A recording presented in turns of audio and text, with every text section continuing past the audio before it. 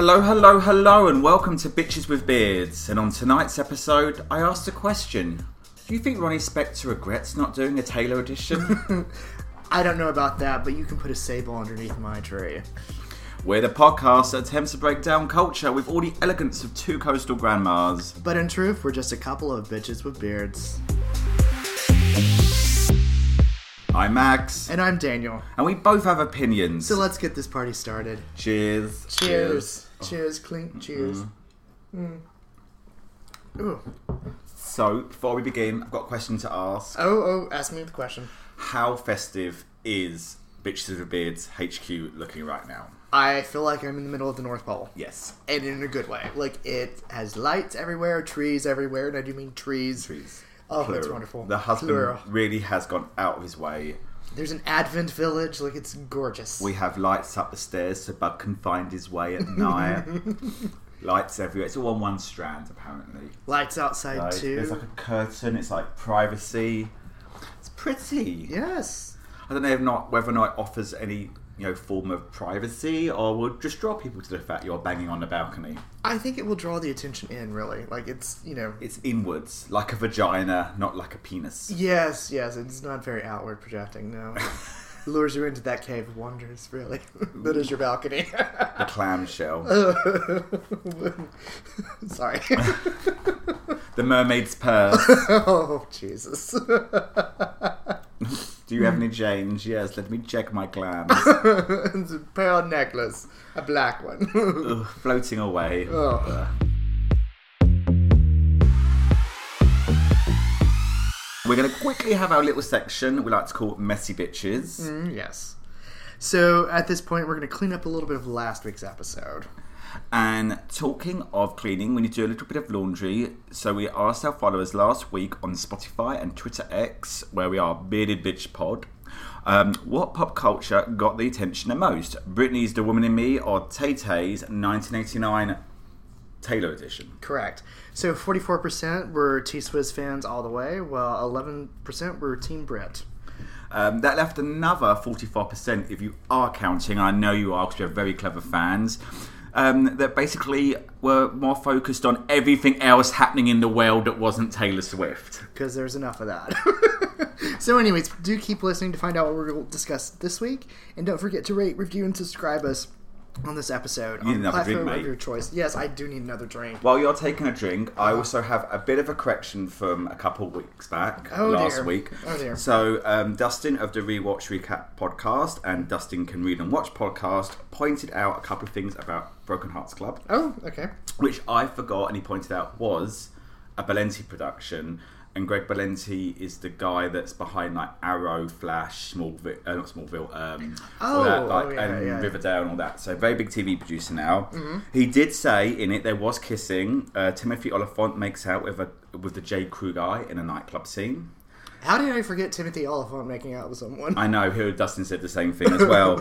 And also Dean Cain is seen blowing a guy in his trailer, though I do remember that not being very implied rather than visual. It was less implicit. I remember I watched this film really hoping to see Dean Cain bang someone because he was Dean Cain. This was Dean Cain back in the 90s, not Dean Cain now the Republican. Because it was post-Superman, right? Definitely post-Superman. Yeah, I think that was part of the reason why I watched it. I was like, oh. Yeah, I think everyone who was gay that turned in was like, oh. We just need to see Dean Cain. But no, that was essentially our little corrections from last week. Well, thank you very much, Dustin, for those corrections. Yes. Do you have anything, or can we move on with this week's episode? I have nothing to be corrected about this week, and I don't have a messy house like I did last week, so there.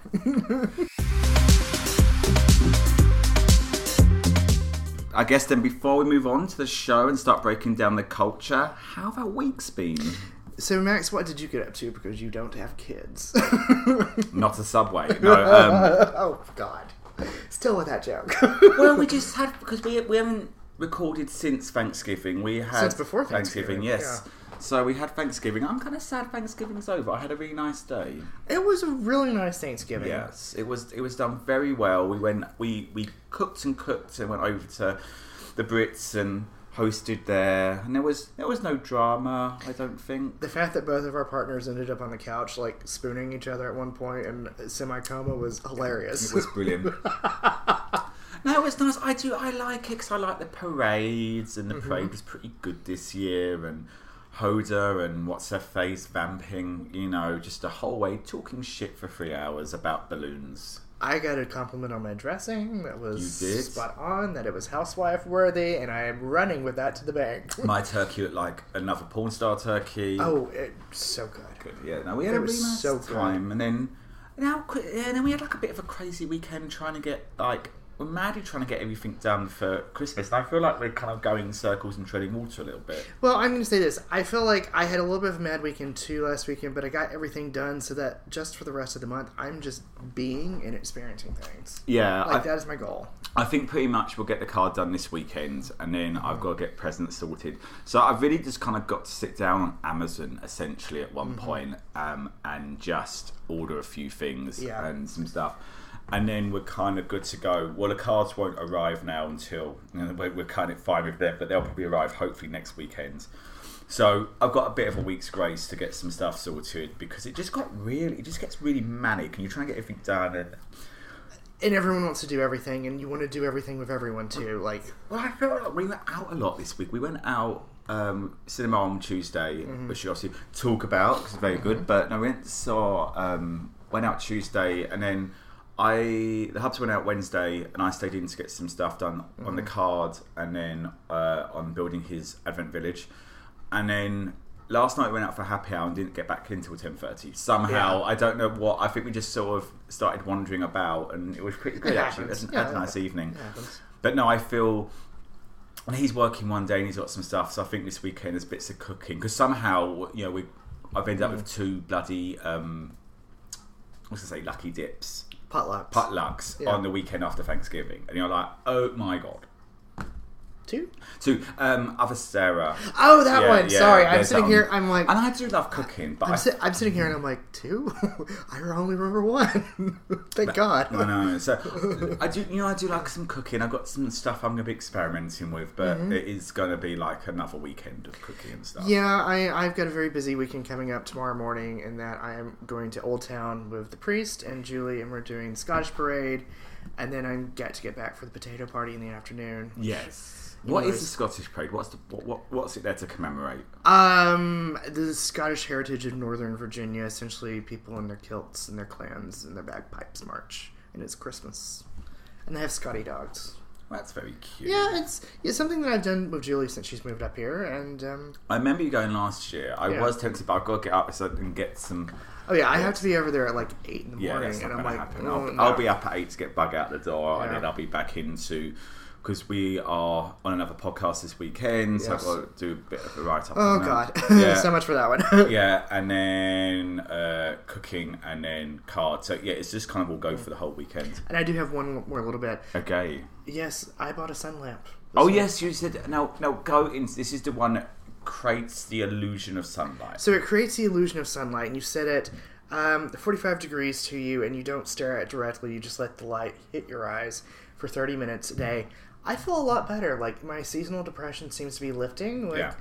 It's been nice. Of course, I've only been doing it for like 4 days now, but I can tell a difference. So, that's good. Listeners, if you're suffering from SAD, I'm not a therapist.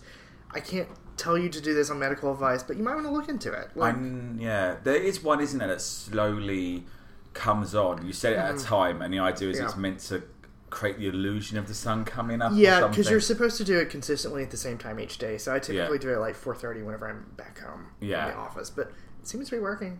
Nice. I feel better.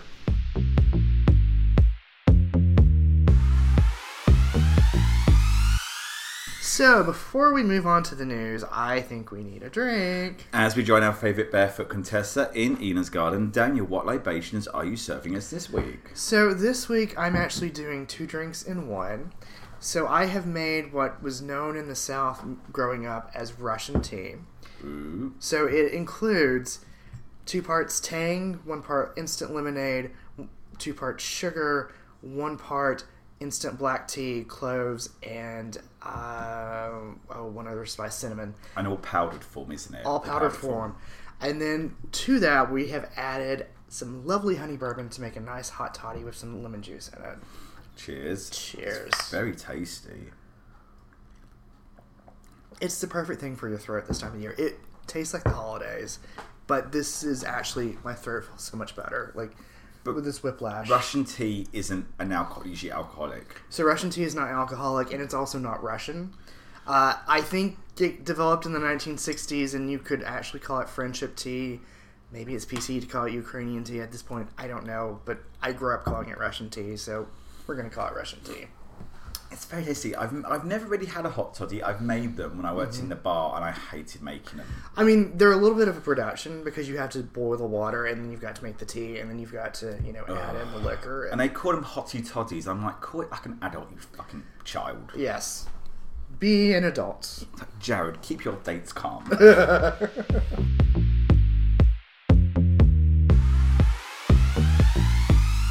So that's enough talking about ourselves. What's going on in the neighbourhood? We discuss the stories that are gay adjacent, or just a little bit camp. I'm glad you waited for the alcohol for some of these. Oh dear. Do we begin with Santos? Oh, we have to. Late breaking news, listeners, happening today here in DC, literally hours before we started recording. So yes, George Santos has finally been kicked out of Congress. Yes, he has. By an overwhelming bipartisan vote, I think of 311 to, 114. So this is what I saw earlier. I'm going to show you a video.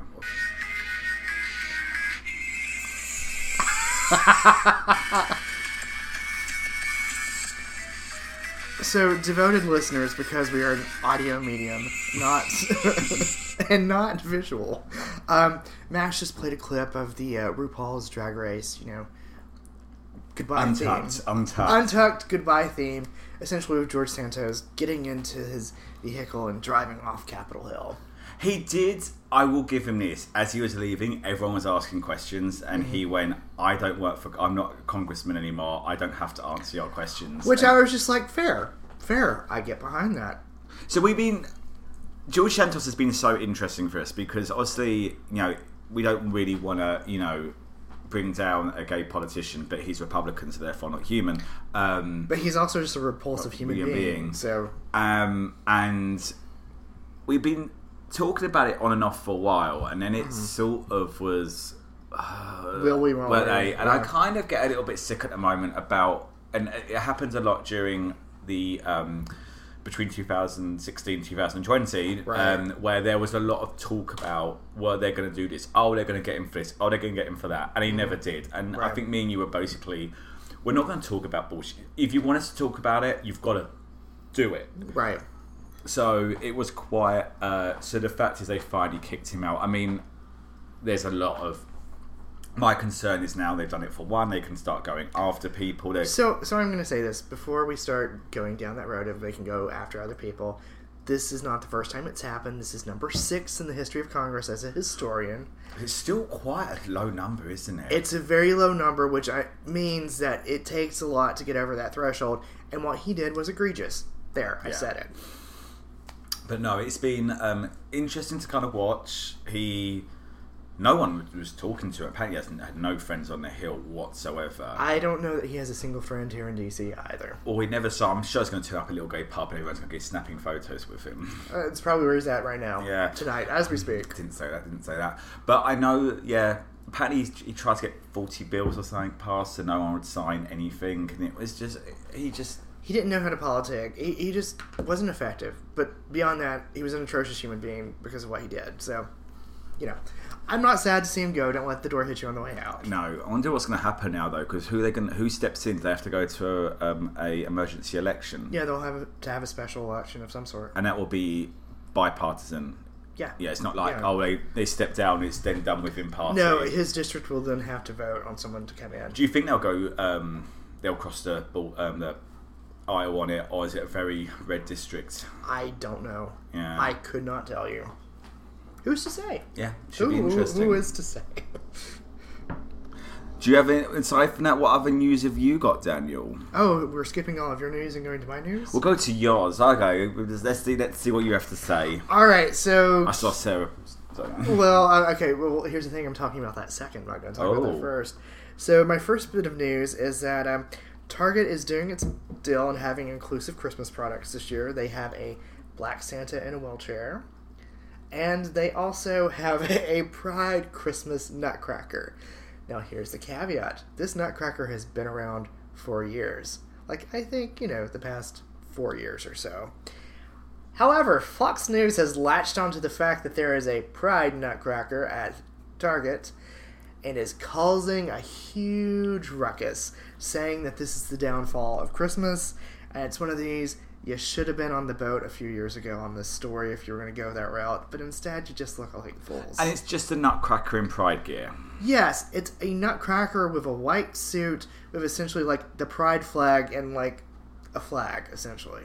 It's like an ally at Pride. Yeah, Pride. Essentially. And I'm like, really? This is what we're upset about, is the Nutcracker with the Pride flag. I want to get it. I think I want to just get a whole array of Santas now, quite frankly. Right. But they're upset that it's inclusive. And I'm like, shut the front door. Yes. That's the gay thing about Christmas and not the man that sneaks into your room and empties his sack. Yes. All about phrasing. But yes. over a child. Oh, yes. Or Krampus. BDSM and Christmas. The other bit of news that I have came from two rather interesting sources. Garden & Gun and Vogue both covered Sarah Paulson this week. As one does. So she is returning to Broadway in a play called Appropriate. It's going to premiere on December 18th. It's by Jacobs Jenkins. It tells the story of a family in Lafayette, Arkansas, rectifying the specters and ghosts of rot and complexities within a Southern family and what happens whenever light is shined onto an incident and whenever you repress things. So it's like dealing with skeletons in the closet, apparently. It sounds very much what you'd expect Sarah Paulson to be in if she was going to be on Broadway. It sounds very much akin to Tennessee Williams in that she would be in this in Broadway. Is it a new play? I think it's 2013. Oh, so it's still relatively in the modern... Yeah. Yeah, it's still relatively modern. In both of the interviews, she credits Holland Taylor. She had great photo spreads for both of them. Yeah. Like, stunning. But here's the thing that I want to talk to you about. It was so interesting to see two magazines covering, like, the premiere of someone on Broadway. I haven't seen this in a while, like, since pre-COVID. No, usually has to be someone big, doesn't it? Like, right. It'd be like, I mean, back in the day, oh God, I can't believe I have to say that, but like Dame Angie going back onto, Miss Lansbury going back on the Broadway would be something. Yeah, like it has this bit of a retro vibe. So I'm wondering, and I'm curious, like we're going to have to watch over the next year if this becomes a medium of helping to promote shows, because this was the first that I'd heard about the show. Like, there hasn't been a press junket, quote. I'd love to see a play. I've never seen a play on Broadway. Yeah, I would too. Yeah, because usually you kind of go for the event, don't you? Yeah, or you go for a musical, but I've never seen a play, so maybe we should look into this since we're close-ish. Well, talking of musicals, the Burlesque musical, with songs by Christina Aguilera and more, is set for 2024 world premiere in England. Oh. We do like... Our theatre tickets are cheaper, yet we like the safety of what we know. Whereas you guys are very expensive, but more avant-garde. Avant-garde, which is odd. You'd think it'd be the other way around. Yeah. But anyway, they're doing it in Manchester. I think Manchester's where Ghost of Musical started out. A lot of them. It's quite a big... They've got... Interesting that they're starting in Manchester and not in London. So they do an out-of-town. We actually also do the out-of-towns a little bit. So like we do Boston and DC. Yeah. Like, okay. But we tend to they do it in Manchester for a short run because it... I think as well, it's just cheaper to do and it gets the kinks... Literally out, so to speak. So that's going to be interesting because there are obviously 2-1-3s going on at the moment as well. So I'll be interested to see what they do with this. Burlesque is a film. Burlesque is camp. Burlesque could actually... my only vibe with Burlesque is that I don't think it goes camp enough. I feel like they were still trying to... I think would they to remake it, they would potentially go more. But... bigger is better. It's just, again, one of these nightclubs that you don't really know how it makes a profit because the production value alone and the amount of staff they have is ridiculous. So I have a question. Do you think it is going to go more cabaret or Priscilla? I don't. I think Or probably. somewhere in I think between? possibly both because Priscilla's a hard one. I have it, that show doesn't work. It works Right. for a bachelorette party, but whereas Cabaret. That's a good way of putting it. Yeah, actually, it's a very good bachelorette. Yeah. And it's now so snobby, but no, I'm curious to see where they're going to go with Burlesque because I think it's known, but what's the Wagon Wheel Wakachuchi? Wagon Wheel Wakachuchi. And no one really, and I just don't think it's got that call and response. Not really. Whereas, like, I know, like, if Mean Girls is that they're doing, like, that has got such, it's in the lexicon, but I don't, I mean, Burlesque, I think they're gonna have to pretty much strip it back and start again. Which is interesting using that term, but burlesque is much more of you're watching the spectacle. Yeah. Because it is like a burlesque show. And again, like you said, it doesn't really have that, I don't want to say audience participation, but it doesn't really have that moment of like the audience can come into it. Like, it's very much separated. I'm curious. I'm very curious. We'll see. Now, this is something I was not sure about talking about. We have a lot of news this week. It seems to blow up after the last couple of weeks. But this headline really struck me. Did the Scream franchise just fall apart? I mean, I think the jury is out, but I think it's leaning towards possible. So do you know what the story is behind this? I do know the story behind this. We are not going to go too much into the nature of this because it is the subject we vowed we would never go into because it's not our subject to talk about and no one wants to hear about it.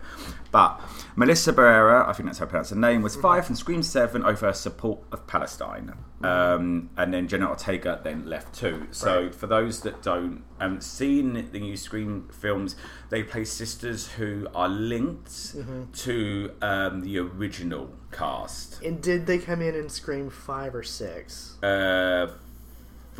Okay. So they've done 2 films already. Yeah.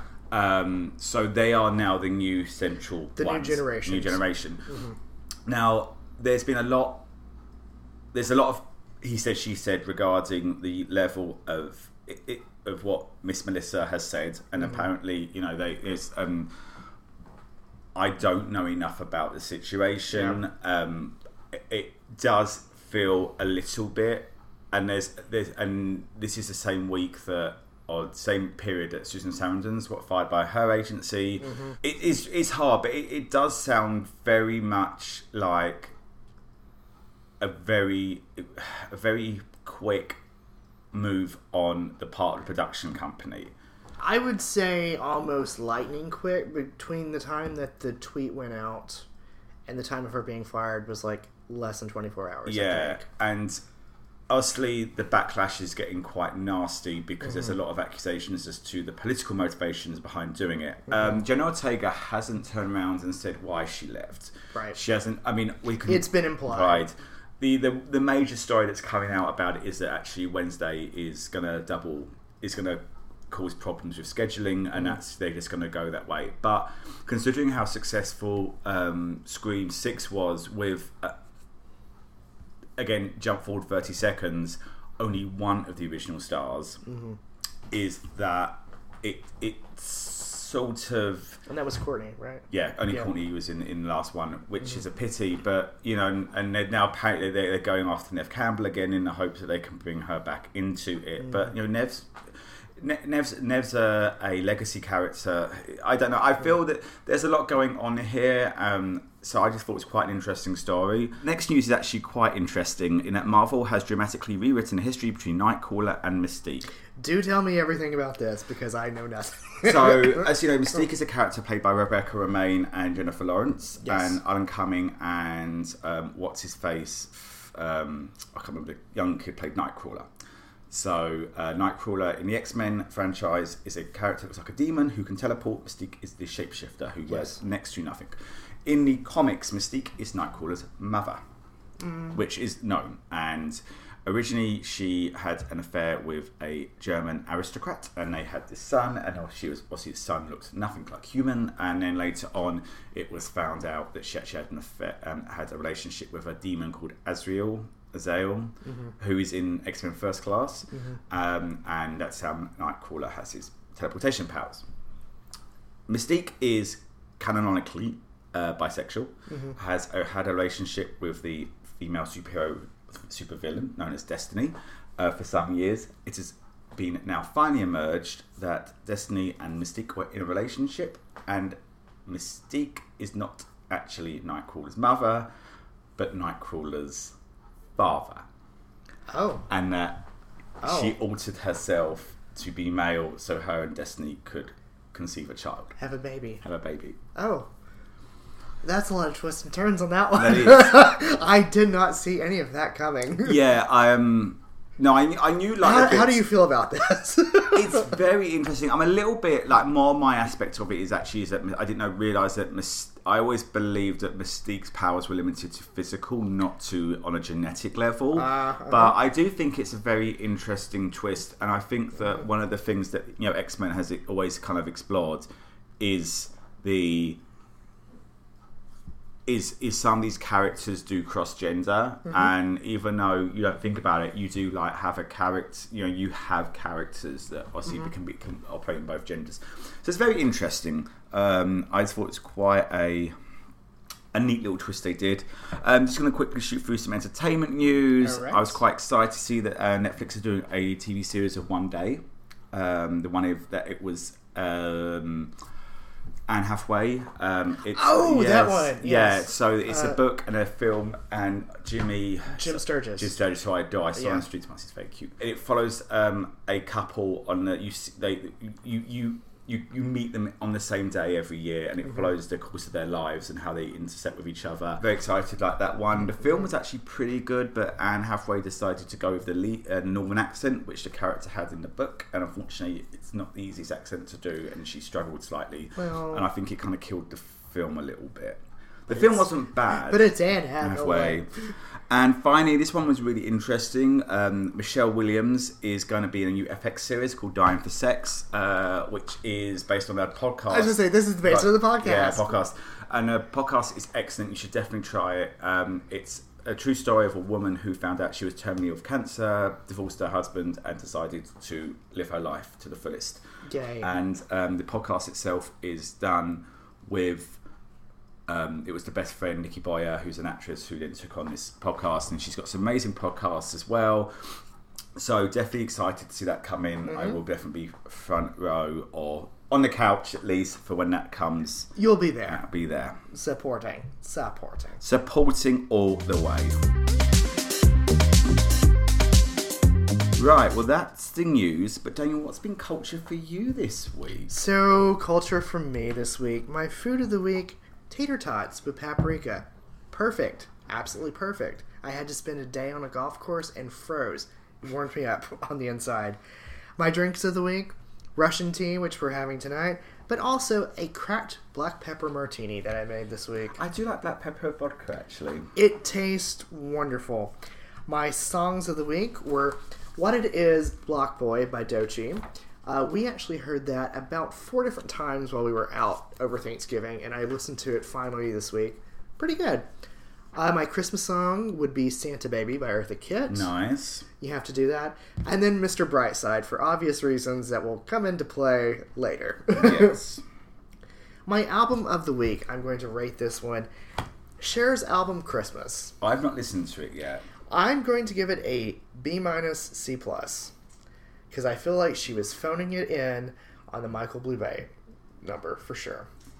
Whenever you have someone guest on your album and they sing their song, but you take one line from one of the verses and you sing that instead, it feels a little bit like you have phoned it in. Oh, so he is more him and her. Yes. And here, don't get me wrong, her original songs, I like them. They're catchy. Are they Mariah Carey, All I Want for Christmas Is You? Yeah. No, but, it feels like she's phoning it in, and she did it on a couple of them. TV show this week, Gilded Age, episode 5. I bawled my eyes out the last 5 minutes. Oh, yeah, we still got to play catch up on that. Loved it. And magazine of the week, Garden and Gun, because I just didn't feel like reading anything too in-depth. Well, aren't you clever? I know. How about you?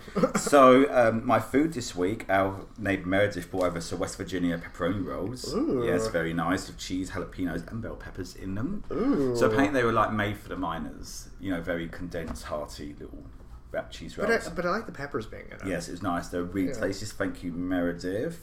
Music, oddly enough, was Ella Henderson's Ghost, which is an old song. I love that song so much. She was on Alan Carr's podcast, and I was like, they kept saying, "Oh, Ghost." I'm like, I know this song, but I couldn't and I played it, I was like, straight away, I remember the song. That was one of my breakup songs for one of the exes. It was huge in, was it 2014? I think it's almost 10 years old now. Yeah. Yeah, that's about right, because it was a grad school breakup, yeah. So, quickly, podcasts. I binged one today that's called 28 Dates Later, and the comedian Grace Campbell goes on 28 dates within 2 months. And she records them, and then her and Eva, she's got a gay friend and then a straight friend, and they each week take turns, and they sit and listen to the recording of the podcast and make comments on it. So, question, same person that she's going on these 28 dates or different person? Different people. And the idea is they're meant to be people that she would not normally go out with. Okay. And 8 episodes in, she has not found anyone yet. And so, are the guests aware of the concept? Yes. Okay. Yeah, so they go, they're mic'd up, and then they have bits of their conversation, and then it cuts back to them in the studio, just kind of pissing themselves laughing. Yeah. Usually a bunch of twatty guys, but I'm going to have to give that one a listen. It's good. It's only like 20 minutes each episode as well. Oh, that's not bad. But it feels like quite full, so I'm quite happy with that. Yeah. Films, a couple of weeks back, went to see Saltburn. Really did like. It's actually been interesting reading some stuff about it in the press because of the fact Emerald Fenner. It's an Emerald Fenner film, and it's about a guy that ends up a scholarship guy at Oxford ends up being invited back to get to know his family. Very Evelyn Waugh, Brideshead Revisited. Yeah, I think it was really good. It's quite dark in places. It's funny. It's dark.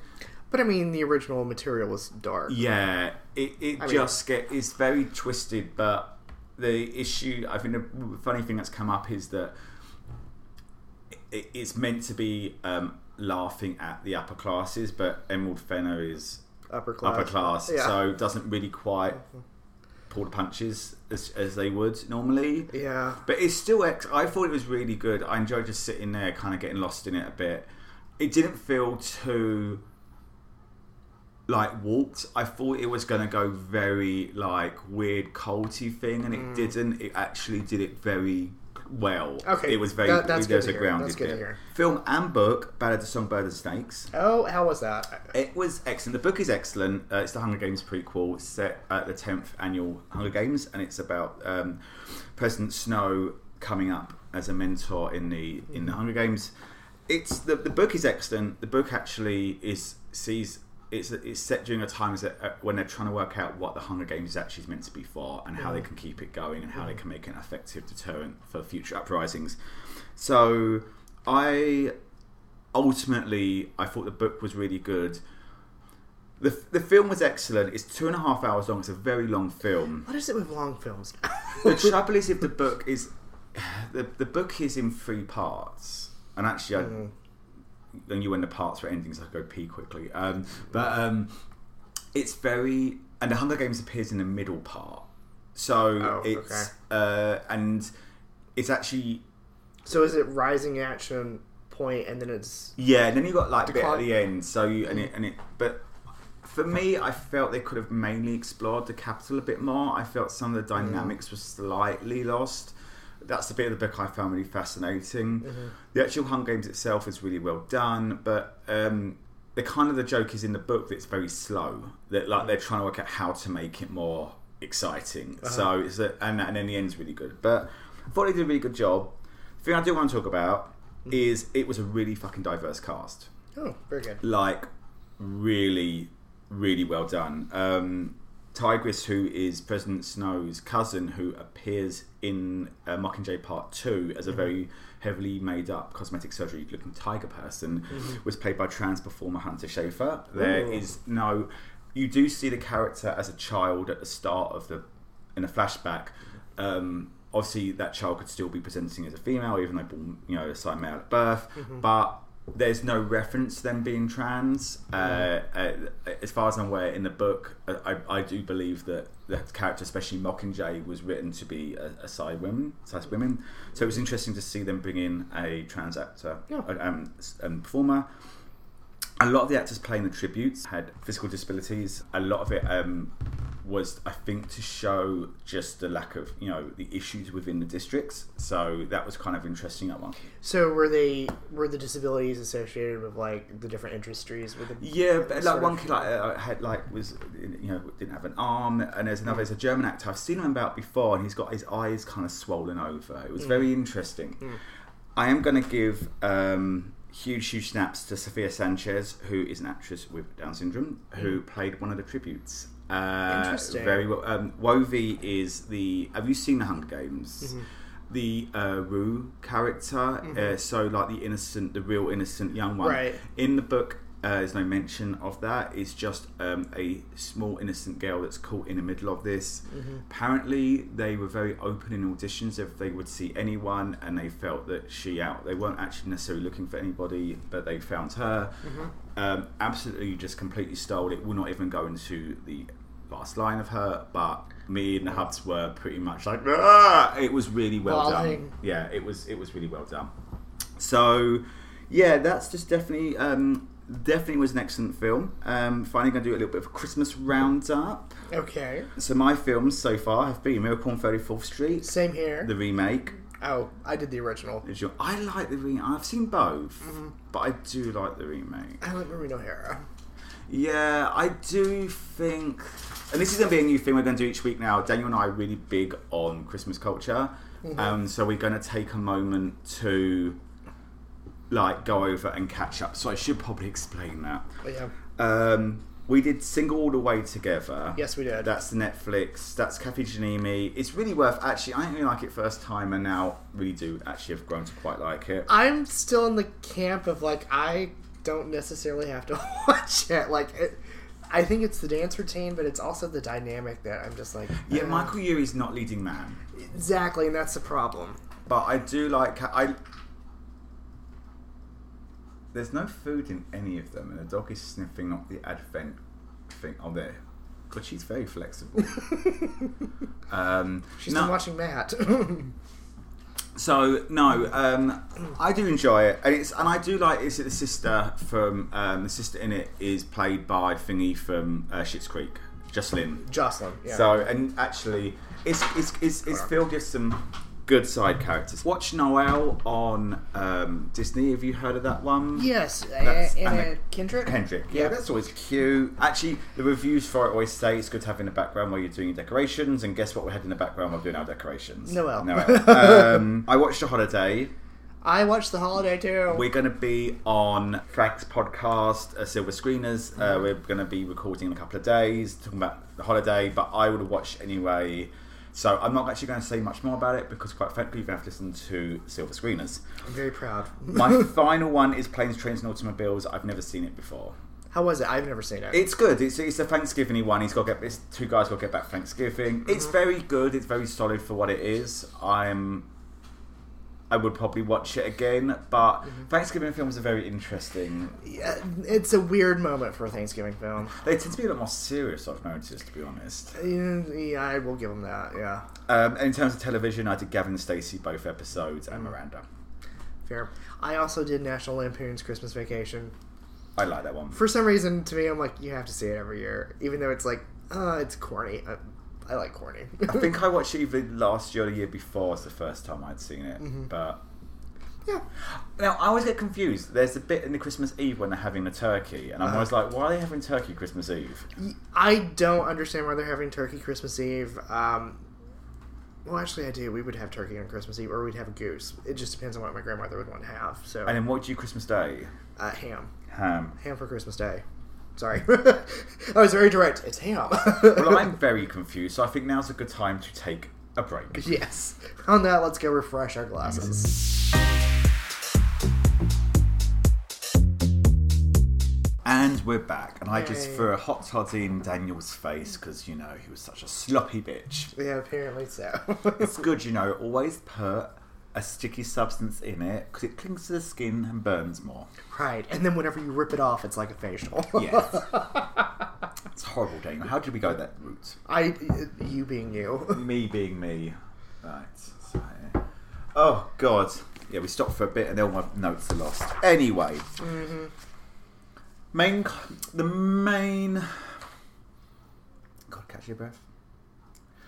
We are recording on the 1st of December. We are going to be doing a bit of a discussion about Christmas because we're holly jolly. But Christmas, the activities we like doing, things. But I did want to start with, I wasn't sure where to put this, but last Saturday I got Daniel, the Hubs, and the Priest to sit down and watch Doctor Who. Yes. And originally it was going to be dropped into my culture of the week, and then I kept reading up about bits, and I was like, oh my god, I have to talk about Doctor Who. So for those who don't know, Doctor Who is a 1963 British TV institution about a time-travelling alien and his human companions. And I said, celebrating 60th anniversary this year, very exciting. It's quite a feat. Quite a feat, yes. It had a brief hiatus in late 80s, early 90s, and was brought back by Russell T Davies of Queer as Folk and It's a Sin fame. The reason it's gone on for so long is that the Doctor has the ability to regenerate, i.e., when he's killed, he comes back as a different person, aka new casting, which was invented. It wasn't in there. It was invented purely because they needed to get actually like William Hartnell out, and they were like, "What do we do? Let's regenerate him." So that's allowed it to kind of keep literally regenerating, but it's also brought in the aspect that the 13th Doctor was a woman. Not the best couple of years of the show, but that's only not because of Jodie, but because they just tried to do something different with it that didn't quite work. The writing. So for the 60th, they brought back Russell T Davies, who was originally part of the reboot, the relaunch, and for a couple of episodes, they brought back David Tennant, who was his major Doctor, and also Catherine Tate, who was the major assistant, the Dr. Donna Dynamic. Donna. So 3 episodes are, for the 60th, going to be just there to celebrate and revisit. It's a bit of a transition, so to speak. It is. It's a bridge. I think a bit of a palate cleanse, to be honest. And I think they wanted to have some fun. And then they've got the new actor coming in, whose name I can never pronounce. I think it's Ncuti. Was in the Barbie movie, but Sex Education. And he's come in as the first Doctor of Colour, which is very, very, very, very, very exciting. And I think it's going to be really amazing. And it has a very 60s, 70s feel with like his outfit that's been released. Yes. So this is going to be so great. So I got everyone to sit down Saturday. The first of the specials was coming out. The big thing about this also was the fact Disney Plus. So Disney money. Disney money. That's been the headlines of all of it. Disney money.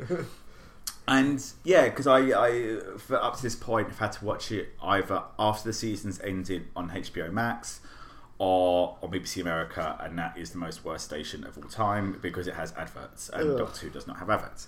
So got this intrepid trio to sit with me and watch it, mainly under the guise of it's a reboot. Let's see how it goes. Let's see what happens. And I was going to just talk about it a little bit. Oh my god! It was something. It took turns I didn't know it was going to take. And the major thing had been, when the Doctor had left Donna, she had absorbed all the memories of the Time Lords to help him out of a situation. However, her being human, it meant that it overloaded her, so they erased her memory. She could not remember the Doctor, and essentially went off on her life. And we pick up 15 years later, and she's obviously happy, but slightly sad that her life could be bigger. Because she felt like there was something missing. Because there was. And has now a daughter, and the daughter is played by the amazing Yasmin Freely, and it was written into it that is a trans individual. And I knew that there was I kind of knew they were going to bring it into it. It's Russell T Davies. He's always been a champion of LGBT representation, especially in like this present incarnation of it. You had Captain Jack, who is pansexual, and they've always been quite open with, same-sex relationships. Right. This took it to a new level. Yes, it did. So again, if you don't really want to know much about it, or you just bored of me talking about Doctor Who, skip ahead 5 minutes. Yeah. But in order, they had to activate Donna's memories to save the day, and actually, it turned out that Donna could withhold this a bit more because she had a child, which meant obviously some of it being absorbed, but said child being trans and living in 2 lives was able to handle it better. One might say non-binary. Non-binary, and thus by living the trans experience was a better equipped to absorb this information and this power, which, I'll be honest, left me gagged and gooped. Yeah, well, it took a twist no one saw coming, but it was a brilliant twist. It was. It was brilliant, you know. It was cleverly written in, and I could honestly not believe how he's always been, and the thing with Russell T Davies is he's never afraid to scream from the rooftops if he's really passionate about something, which I admire for him. But this was seamless. This was really like so beautifully seamless. Well, the thing is, like, you had flashbacks to the original episode, and it was just like, oh, you couldn't have set that up better had you tried to do that.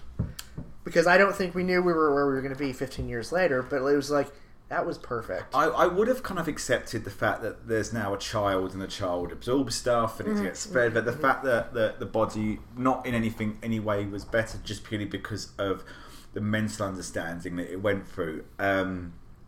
It was just, I thought, excellently done. I'm really excited now.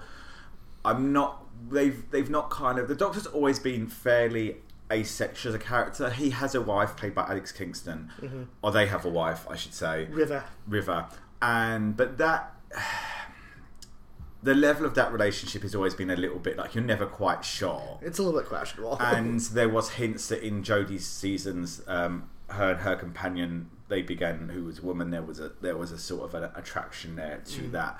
But that was never really played on, or it was played on, but not to that level. Yeah. And the only other real thing has been that the Doctor has a granddaughter in the first, very back in the 60s, Susan, and he has said he's had a family and all that before the Time War. So it's just very interesting that they really did, you know, they kind of went there with this concept. I'm very excited for this season. I also want to point out there was a character in a wheelchair, had weaponry in it. She was brilliant. And just generally, they've now also, by bringing in the Disney Plus money, they've upgraded the TARDIS interior, and it's got ramps, not stairs. And apparently that was another conscious one. Yeah. So very inclusive. If you've heard of Doctor Who, and now is a good time to start. I don't think they're bringing the classic episodes on. I think that Disney have only got access to them from this point on. BritBox has, I think, the majority of the classic episodes. Yes. So some were erased. Yeah. And then I think that most of the modern era is available on, I believe HBO has the modern era. I also feel like I've seen them on BBC Select. Yes, they're kind of scattered. Yeah, I was just say they're here and there. Like you have to do a little bit of searching if you want to watch them. But definitely if you want to try it out. What was nice is I had a couple of people that I know commented and said, "Well, I liked it till the last 10 minutes and it got woke," and I'm like, words were had. But I've also got a workmate whose child is trans, and they said they really enjoyed watching it as a family. So I really think that's the comment that I only give a shit about. Yeah. That's the only one that matters. But as a sci-fi fan, just the idea of this culture now it just felt like so cultural, and I was just like, okay, we can put it part of my culture, but I just want to give it a bit more of a shout out. But that's not the reason for the season. No. That's Jesus. No. That's the Meep. The Meep, played by Miriam Margolyes. Wonderful. Brilliant. Daniel, yes. Are you excited for Christmas? I am always excited for Christmas. Have you always been excited for Christmas? Yeah, it's always sort of been my time of year. It's something special. Like, I don't know. I fell out of love with it a little bit in my teenage years. It was that sort of, you know, when you're still like the kid in the family, but you're not a kid, and you're sort of forced to regress to being a child. And yeah, I never had that experience with Christmas. I felt like that way with Easter. So. Oh, I love Easter. We're not talking about Easter. God, don't get me excited there. No. So, do you feel the need to get Christmas right? I don't know that I feel the need to get Christmas right, but I feel the need to add to the Christmas spirit however I can. Yes. And to make it as magical and as wonderful as I possibly can for my family, whomever that is that I surround myself with. Like, that's how I feel about Christmas. So I want to make it special. So for me, like, as you know, everyone gets a card, you know. Yes. There we go. That's one of my little routines. There are certain things that I do to put myself in the Christmas spirit, but there are certain things I want to experience with other people to have a shared experience. so to speak. So what do you need to do? So, because I mean, we're both proponents of cards. Mm-hmm. I mean, my one now gets out of hand in terms of design work. Right. But it's very rare to get cards now. A lot of it, a couple of years ago, I think the e-card killed it. Oh, totally did. Purely because people started doing e-cards and then Because you realised... could do it within like 5 minutes. And then kind of realised that actually not having cards up didn't affect it, so stop doing e-cards as well. Yeah. To me, I like cards because typically I'll buy a card that is blank on the inside, so I have to write a personal message. And it's like, something. A family friend of the Hubs, my mother-in-law's actual best mate, when we first got together, said that she liked Christmas cards with the family photos on it because she could watch the families over the period of time. And that was a really nice thing. So that's kind of... We did our cards, especially once to communicate with people. But also the Hubs' brothers are Republicans and would send these really Americana, this is the family at Christmas. So we started taking a piss out of it with this is our family at Christmas. So they got more and more ridiculous as the years have gone on. But no, that's how we've done it. What else do you need to do? What can you not do? What do you mean? What can I not do? What do you have to do? If you don't do it, it's like it just ruins Christmas. So for me, it's also going and experiencing a Christmas market. No matter how bad or wonderful it is, like it's something about like seeing all the people being in the crisp air, smelling like chestnuts in the cider, and like doing the little shops and stuff. Like it just helps to put me in the spirit, and like especially if there's like caroling going on. Yeah. I don't know. It's just like, oh, it's this time of year because you don't have that any other time of the year. No. So the priest and I went the weekend before Thanksgiving to the Christmas market. Wonderful. I also have to do something with music, and by that I mean we're either going to something at the cathedral, the Kennedy Center. Like it needs to be like a choral Christmas. Like I want to hear the Christmas music. Yeah, we did Albert Hall in England. Yeah, lovely. It's something that puts me in the mood for Christmas. Other than that, it's sort of up in the air. Like don't get me wrong, I love a nice slow dinner with someone like during this time of year of like just having a nice pause. Like what we'll probably do for solstice. Like yeah, I like that. I mean, I love giving gifts. Don't get me wrong. I love doing that. But, like, I wrapped it up, like, this week, and, like, they're purchased. Like, I don't want to have that hanging over. Yeah. That's one of those, like, it feels like it could cause anxiety. So I'm like, I rarely go Christmas shopping anymore. Yeah. I've got them all planned out. I think I'll hit Amazon up probably either this weekend or, like, Monday at the latest and do a big bulk order. But I used to, like... I used to quite like Christmas shopping when I was a kid. It used to be quite fun to go in and everything was all like nice and lit up and the Santas, but we don't really like we got I don't know what I know I've been to Tyson's around this time and the Pentagon City doesn't really. I don't know. So growing up, like it was always a big thing for us to go Christmas shopping the day after Thanksgiving. Yeah. And I would go with my friend Sonny or my friend Zach, and we would typically get all of our Christmas shopping done that day. And it was one of those, like, sales were great during that time. Yeah. And then as we've gotten older, it's, like, less of a thing. Like, the deals have been cut less. And so, like, to me, that's something that I liked, but I don't have to do it anymore. Yeah. It doesn't put me in the spirit. Yeah, I think in England, I mean, I don't know what it'd be like if you lived somewhere like New York or London where you do have that sort of, especially, like, you may, like, get off at, like, Kensington and have a wander about, even though, just have a look at some of the windows. Yeah. But we definitely don't in DC have that. No. It's very sterile in that sense. I will say, I do like that in New York, is that you do have that window display. Yeah, we don't have window display culture here. Don't have that at all here, which I miss. Yeah. Like, whenever I go up to New York, that's the one thing that I'm like, I like having this. DC's quite a bland city in that sense. It does a little bit. It does, like, it'll put the roofs on the lights. Georgetown especially looks beautiful. Maybe Georgetown, but Georgetown's just full of students. It gets very busy. And the pavements are crowded. And I like going around the back streets and having a look around and seeing, but we definitely don't. DC doesn't do Christmas well. Well, DC is really interesting in that we'll do the big lead up to Christmas. Like, we'll have the National Christmas tree lighting, and then we'll have the Capitol Hill Christmas tree lighting. We'll have the Christmas parade. But by December 20th, it's done. The town is cleared out for Christmas. Yeah. Everyone has gone home. And Christmas is over here in DC, so to speak. Like, it's just the private parties, which I don't mind, but it's like, I have never seen a city shut down, like, as hard as DC does at Christmas. Yeah, it definitely... oddly enough, I don't want to skip it because I adore Christmas, but I'm hoping actually we're meant to get some snow, and I think we could do with some snow. We could do with a blizzard. Like, I think, and it sounds weird. I know there's places Buffalo already got they've already been hit, but DC needs a snow day. I'm sorry, this needs to kind of that sort of calm. Yeah, it is cleansing. It is odd. I mean, Christmas for me changed drastically moving out here. I don't. We usually go and see a show like between Christmas and New Year. I see what's on, but I don't know what is actually on. We're going to go and see Kiki and Herb next week, which that's going to be kind of my Christmas show. Right.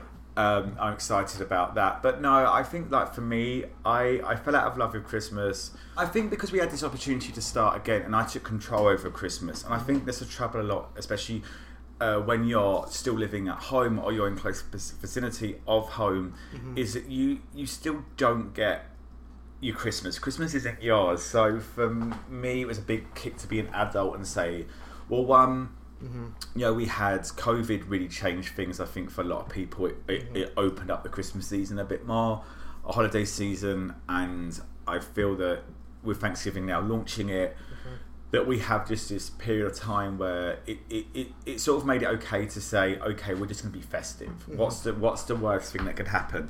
I mean, yeah, granted, you don't want to sit there and indulge for 6 weeks, and this week already we've been out a couple of times, and I'm like, this is not going to be this for this is not sustainable. But it is nice to sort of take a deep breath and relax. And we have an event coming up at work in a couple of weeks, and then once that's done, that's sort of.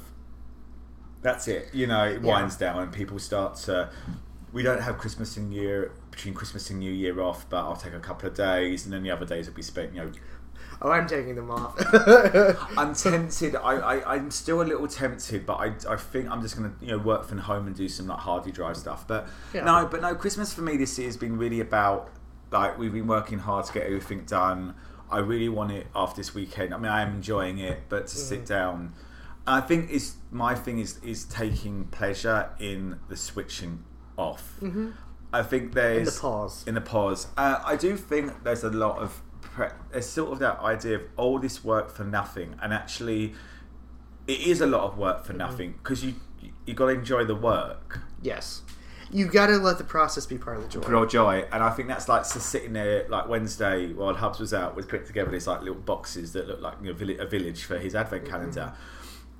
Sitting there and having a glass of wine, putting something on the TV, enjoying it. And I think this is where I learn is taking pleasure in actually doing something slightly frivolous. Yeah. That doesn't really have a point. The most we're going to get out of it in terms of long-term sustainability is I'll learn some cooking skills and we've got content for the podcast. But we're not looking, it's enjoying saying that, yes, come January 5th is over, or, then we look forward to the next national holiday, which is the Super Bowl. But it is sort of that taking that moment and actually sitting there and enjoying. And I think that's, as we're going to go through the next couple of weeks, we're going to have a shit ton to talk about.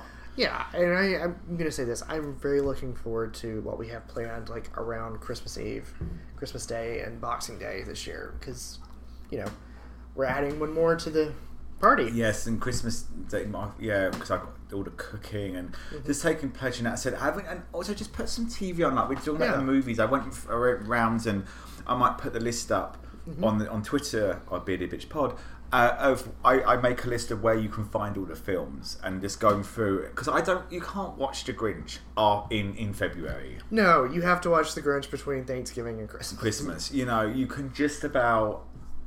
I think like Muppets Christmas Carol has become a weird like Boxing Day one we started to watch. Yeah. But after that, it just gets really sad. Right. And I mean, for me, like a film that I know I'm going to have to like squeeze in is White Christmas. I typically always watch that Christmas Eve. Plans have changed, so I've got to find another time to watch it this year.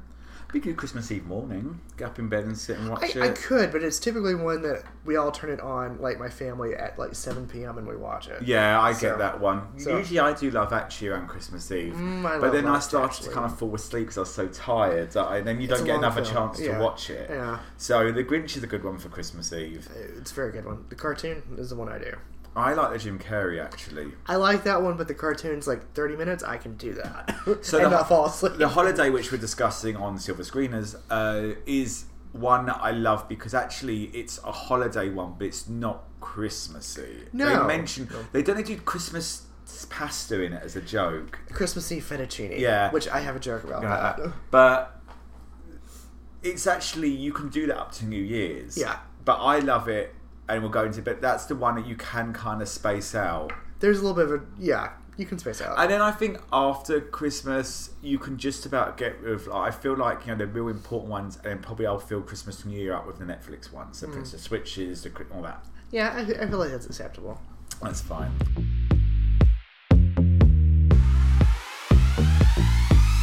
Well, all talk of Christmas has got me cold. I think it's time to shut the front door. So, this is the portion where we discuss the stories that have left us gagged and gooped. My dear, it's you. It has been recorded, it came to news this week, of the world's longest hangover at 4 weeks. 4 weeks? Yes, an individual not named, after a breakup, drank 60 pints of beer over a couple of days. It would actually take him 6 months before a lingering headache and blurry vision ended. 60 pints? Yeah, he couldn't work out. He was ill for 4 weeks and he was having issues, and they CAT scanned him and everything, and he worked out he just had the vicious hangover. Oh my god, that is the stuff of my nightmares. My god. That's a lot. I just, for me, can't even work out how you could drink that much. Like, in terms of where does it go? Yeah, like, that is a lot.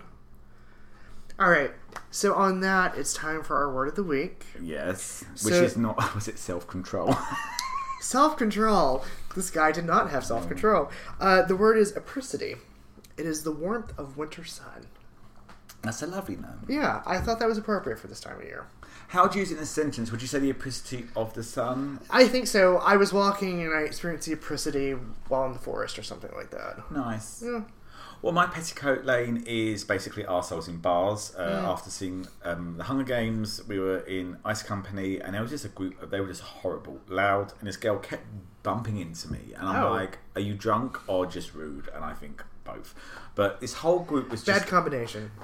I was like, how do these arseholes meet each other? And this was a really. They're drawn like moths to a flame. They just seemed like they were just all really loud, like way louder than the rest of the bar was. They all kept banging on the table and stuff, and they had no clear sort of, and they were all mixed ages as well. It was really mixed. There was a gay, straights. It was just like the utter worst, the worst. I hate table bangers. Yeah. I really do. Like, there's something very annoying about that. Could not work out how they found each other. So let's just not be arseholes in bars this Christmas. Yeah. And with that, do you think we've covered everything? My dear, we have barely set the agenda. Cheers. Cheers. You've been listening to Bitches with Beards. I've been Max. And I'm Daniel. A big thanks to you all for tuning in and giving us a listen. Don't forget to rate, review, and subscribe. Please remember that only a mother could love our views and opinions. They reflect us and no one else. All music and clips are used under fair use. We'll see you next week, unless we're canceled. Cheers. Cheers.